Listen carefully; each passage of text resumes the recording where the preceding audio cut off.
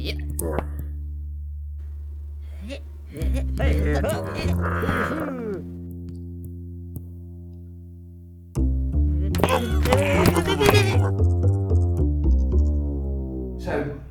John Gordon is the 2 times UK BC champion. He's a finalist in WBC this year. He's an amazing guy. I have great privilege in calling him a very close friend, and Jesse's partner there as well.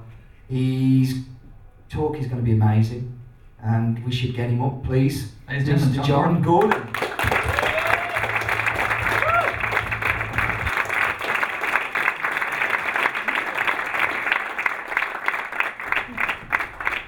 Alright, to be honest with you, I kind of feel quite unprepared. When I first got asked to do this talk, I had a really good idea of what I wanted to talk about. Now, for those who don't know me, I'm completely obsessed with machines and how they work, and absolutely obsessed with water quality. And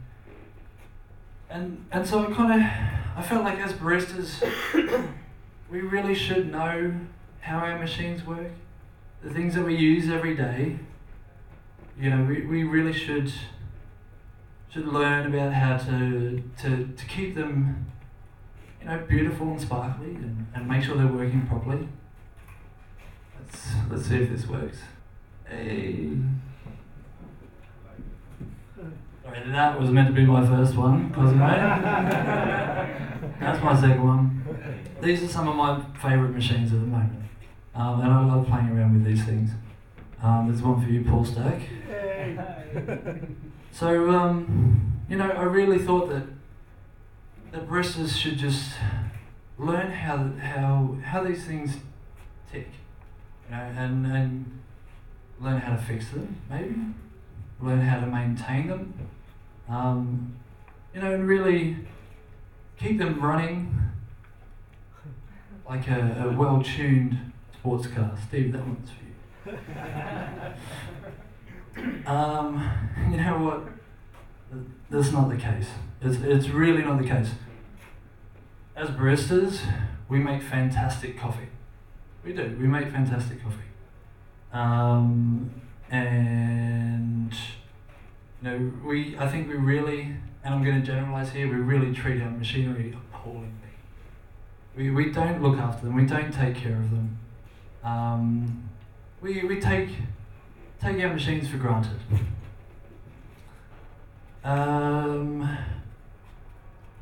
You know what I found the last few weeks is we do things without thinking. We don't think of the consequences of our actions when we start playing with machines and things like that, and going into service or engineer settings. What I've noticed lately is a lot of machines have a user setting, and they also have service settings. The user defining the person that uses it. The service settings defining the person that services that machine.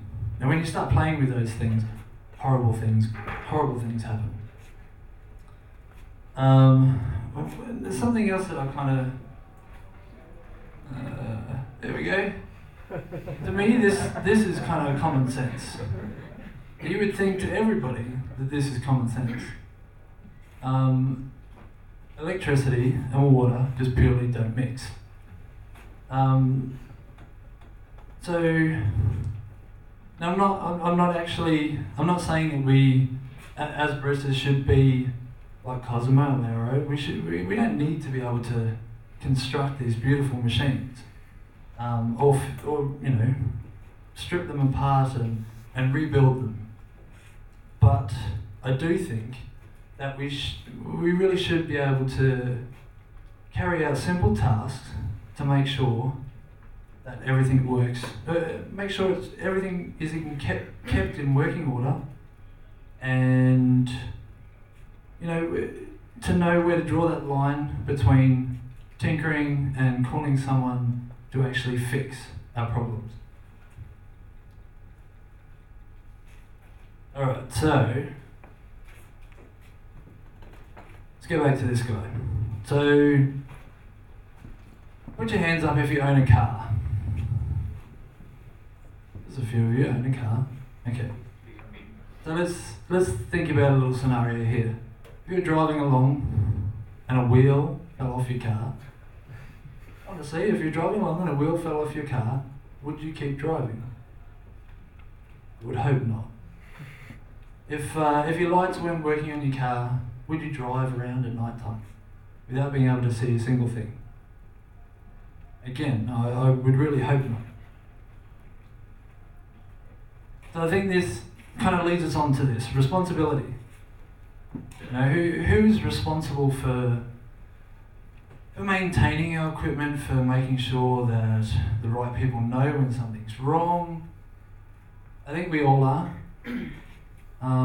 Everyone from manufacturers to managers to baristas to owners of cafes and restaurants, wherever your coffee equipment is.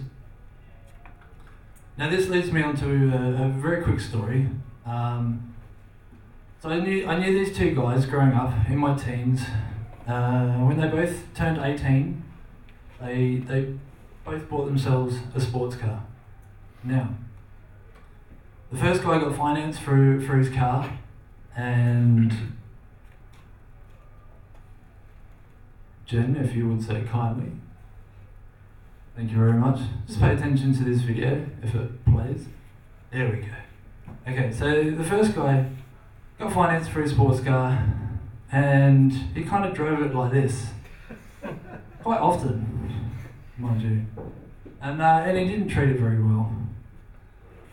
And you know what? He only ever saw the mechanic when something broke, which is generally his engine.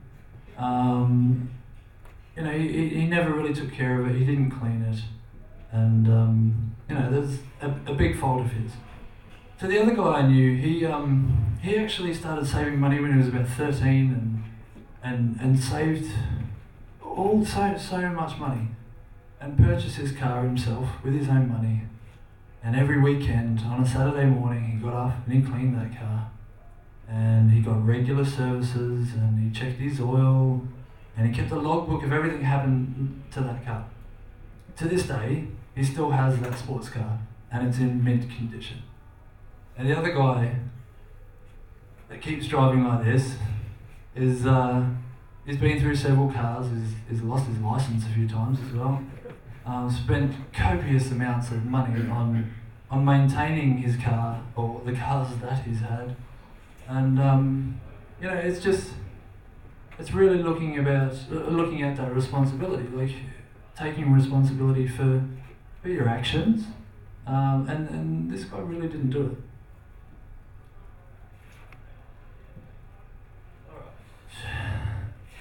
So again, I want to go back to that. In this room, just quickly, hands up, baristas or managers of cafes, or managers/owners of cafes or restaurants, somewhere that, you know, has coffee or tea equipment. Now, how many of you here only actually see a technician when something goes wrong? Like if something breaks down, obviously the first thing you do is call your technician. Now, I really think that this is one thing that we can start paying attention on, is that rather than waiting till something breaks down, till we call someone, we actually take a step before that and get things done before bad things happen. So let's take our sports car scenario and turn that into a cafe, and we have cafe number 1. They don't clean anything. That is actually a drain box from an espresso machine, believe it or not. But they don't clean. They don't change their water filter. That's inside a steam boiler of an espresso machine. And believe it or not, that was actually descaled overnight and still had that much in it. They really don't take care of any of their stuff. They don't clean, they don't change their water filters, they don't worry about changing their grinder blades. They constantly come up with problems. Machinery breaks down in the middle of service. So not only are they paying for engineers to come out and fix their machines, but they also have that downtime where they should be serving customers. And with all this sort of stuff, coffee can't exactly taste that great either. So here they're losing faith in their customers. Their regular customers are just walking away and going somewhere else. So cafe number 2.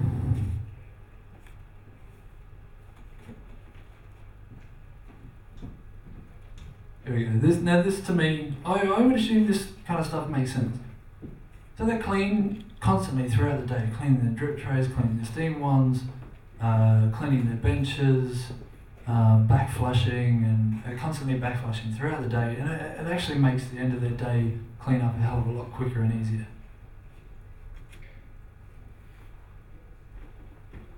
They also do a daily monitoring and they document their water testing. Now, there's many ways to test water, and they just keep an eye on their filtration. They keep some spares at hand all the time. Things can go wrong, it always happens. Spare set of group gaskets, something doesn't feel a little bit right, it's not sealing properly, just quickly swap it out. Done. Over and done with. Grinder blades. I'll talk a bit more about that later. I've got an idea for this. They keep a spare set of grinder blades. Now, this is also a good idea that, heaven forbid, a rock goes through our grinder, or in some other cases, a bullet shell. You never know what happens. Or a set of glasses, as I know Steve has found in coffee before. Heaven forbid that stuff goes through our grinder and destroys our grinder blades. So what do? Do we continue making coffee throughout the day? No, quickly change them and get that over and done with. Then this thing, I think this kind of makes sense. And it's the same with the car. You would do a regular service just to make sure things are okay before they get to a bad state. I think this is a good idea, just to, even if it's not necessary, take half an hour for an engineer to come in, have a quick look. If anything is wrong, they can quickly fix it. Or it's not, gaskets and things like that wear out, and it'd be nice to change them before they actually start causing problems. So the implications from the difference between these two cafes is huge. The one is the cost. So our cafe number 1 that doesn't clean and don't do all those sorts of things, and they spend ridiculous amounts of money on engineers and loss in revenue from machines breaking down during service, and all that sort of stuff. There's a big difference here between these two cafes. I know which one I would go to start with. So really, what does all this mean? So what I would like to see is, and to be honest, there's actually a couple of cafes in London that have started documenting little bits and pieces. Now, it's another thing to document all this information, and then another thing to actually act on this information as well. So one of the first things I would like to see happen, hopefully, is all of this, preventative maintenance. This is what I'm getting to, is we really need to prevent bad things from happening, and how we do that is a series. I've got a series of different documents here that I would like people to start paying attention to. Okay, first is water testing. I love water. I'm absolutely obsessed with water. Now, an easy way of doing this, 2 easy ways actually. On the left, we have an inline TDS meter. We can install these in our, this particular one actually, we can have it, one on our incoming water before our filtration, and we can have the other side actually coming out, reading the water of what's coming out of the filter. So that's an easy way. You press a button, it turns it on, it gives you a reading, and you can document that. The other one is a handheld TDS meter. So we can just draw water from all our pieces of equipment. And we can start doing things like this. Now, what I'd like to do at the end of this next week, sometime, I'll talk to Steve about this, I meant to talk to you before actually, is have these examples up online for everyone to download and use them as an example, print them out and start doing water testing. It's quite a simple thing to do. This is me, this is what I would do. I would test my tap water, I would test the water that's coming out of my filter, I would test all the water that's coming out of all of my groups, a lot of machines with multi-brew boilers these days. I would also test the water coming out of my steam boiler, and if I had a drinking tap installed as well. So all these different things, I would test them on a daily basis. Now, doing this, we're actually going to notice when our filtration declines and when we need to change filters or when we need to adjust filters. And we'll be able to preempt any problems happening and limit the scale that ends up forming in our boilers. The next thing, there we go. Starting an espresso machine maintenance log. This is kind of like the little logbook that you have in your car, and just logging everything that happens to our machine. So we change our group gaskets, write down the date.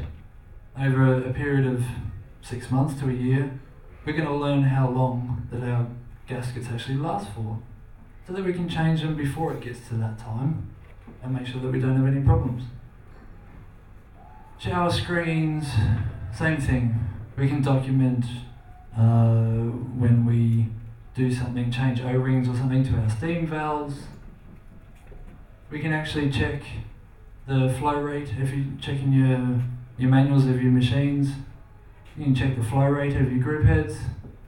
If your flow rate's low, then you know that you've got a restriction inside your machine, and you can do something about that before it clogs up and parts seize and all those sorts of problems. You can also document when a service engineer comes in and does a little minor service, front-end service, major service if you have the machine completely stripped down and acid bathed, and document all these things. Any faults, any notes. And this would make it easier, I feel, for the next service engineer. He can come in and have a look at this log and see if anything's reoccurring and try and prevent things from going wrong. So lastly, and this is something that I'm finding a little bit important at the moment, because I think there's one person that I know that does it. So a grinder log. And what possibly could we log here? Quite simply, we could log our dose, so how much coffee we're using for that day, or for that actual coffee, how long that takes to grind that dose.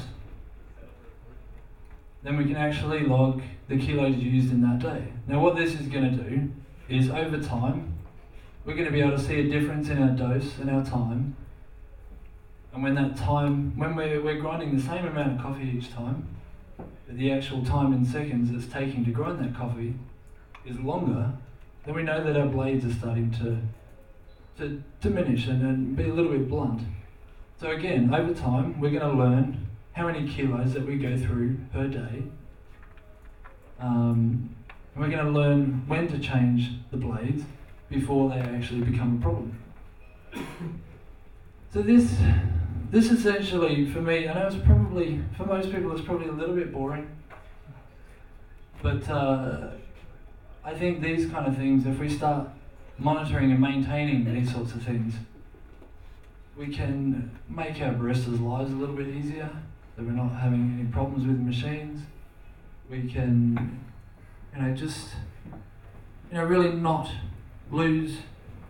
have any downtime for our cafes, and make sure everything's tasting fantastic, working fantastic, and looking fantastic. So that's pretty much it.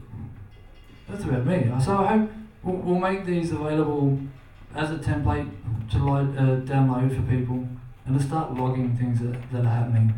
Please feel free to adjust them and change them to your needs, but start logging and documenting and using these things, these tools, as opposed to tinkering with things that we maybe shouldn't really be touching. Yeah, that's it for me. Thank you.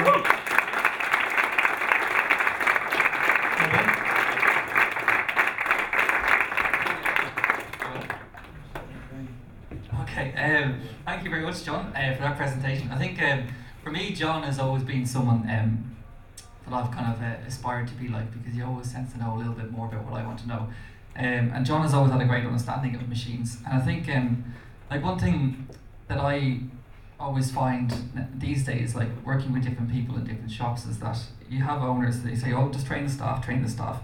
And what we always do is say, I'll be doing training, I say, okay, but you come back here and I'll show you what they need to do so that you don't need to buy a new machine in 2 years' time. And that always kind of sets off a bell and off they go. So like, if someone is setting up a shop, can you talk them through exactly why it is important that the staff working in the shop look after it? There's a number of reasons. Why they should look after their machinery. Yeah, like it's an expensive process though. If they don't look after the machine, I mean, like in London, for instance, if you don't put a filter on the machine, how long will it last? Unfiltered machine. I would bet in London you're probably a month or two before something horribly goes wrong. Without filtration. So like, for those of you that don't really know, that in Dublin we have, I think water is probably around 90 parts per million, that'd be fair? Yeah. Yeah, and then, but in London you're looking, what, 450? Yeah, between 400 450. It's a very, very quick build up, and yeah.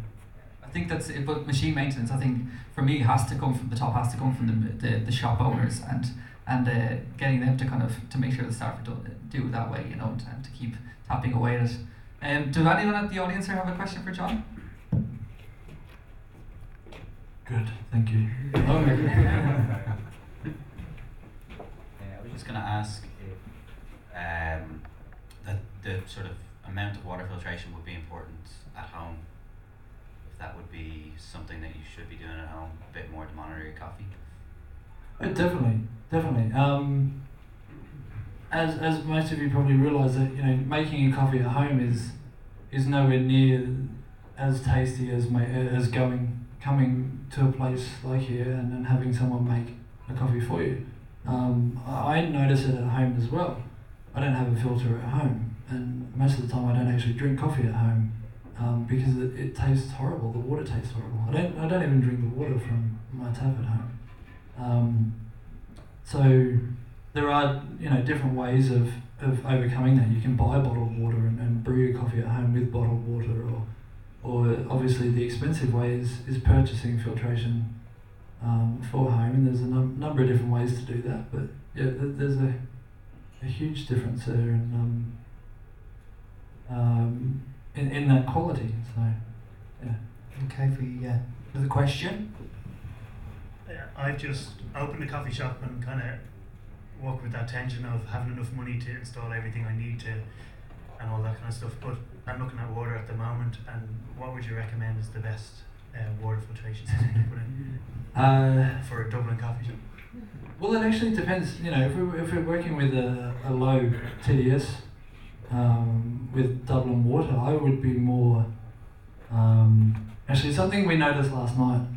Laura noticed a little bit of a taste, a chlorine taste, which obviously can't be good for coffee. So, I mean, you don't want your TDS level to be any lower than it already is, because then you start over extracting coffee, and that's a whole nother ball game. But I would look at carbon filtration and different ways to eliminate the chlorine taste as well. So just a taste and odour filter really, and just making sure that there's no obviously foreign objects and foreign tastes that get into your machinery to affect that coffee.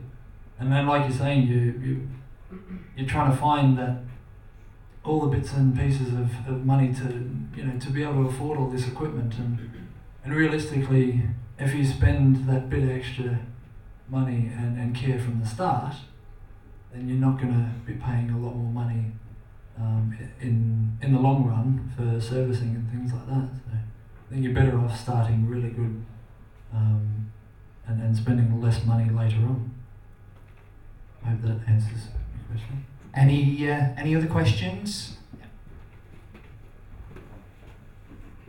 Oh, here we go.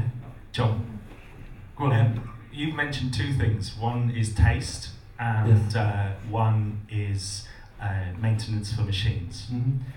Is the water recipe needed for a healthy machine the same that is needed for optimal taste?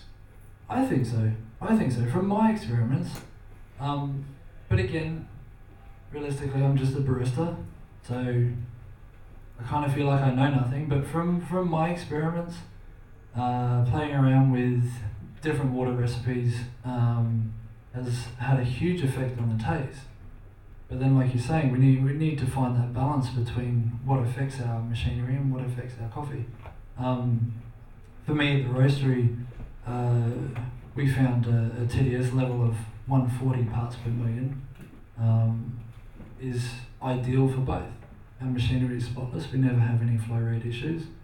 We never have any solenoid seizing or scale build-up, and the coffee tastes fantastic. So yeah, it's obviously finding that balance between the two as well. John, I thought your talk was great. I think that it's something that is nowhere near looked at enough in retail environments. Definitely. But something that I really struggle with is the fact that we have baristas employed at £7 and £8 an hour all over London. I don't know what the situation is like here. How can we possibly expect to get people who are basically paid as close to minimum wage as people can get away with to then take an invested interest in the maintenance of equipment when, like Colin said, largely the owners don't really care either. How do we get people to care? I think, well, no, you're right. Obviously, the first step is the owners have to care.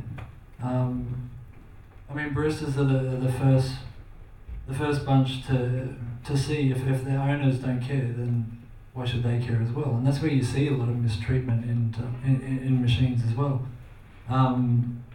So obviously that first step is owners have to care about their investment, the money that they've spent on this machinery. And then maybe the next step is actually managers putting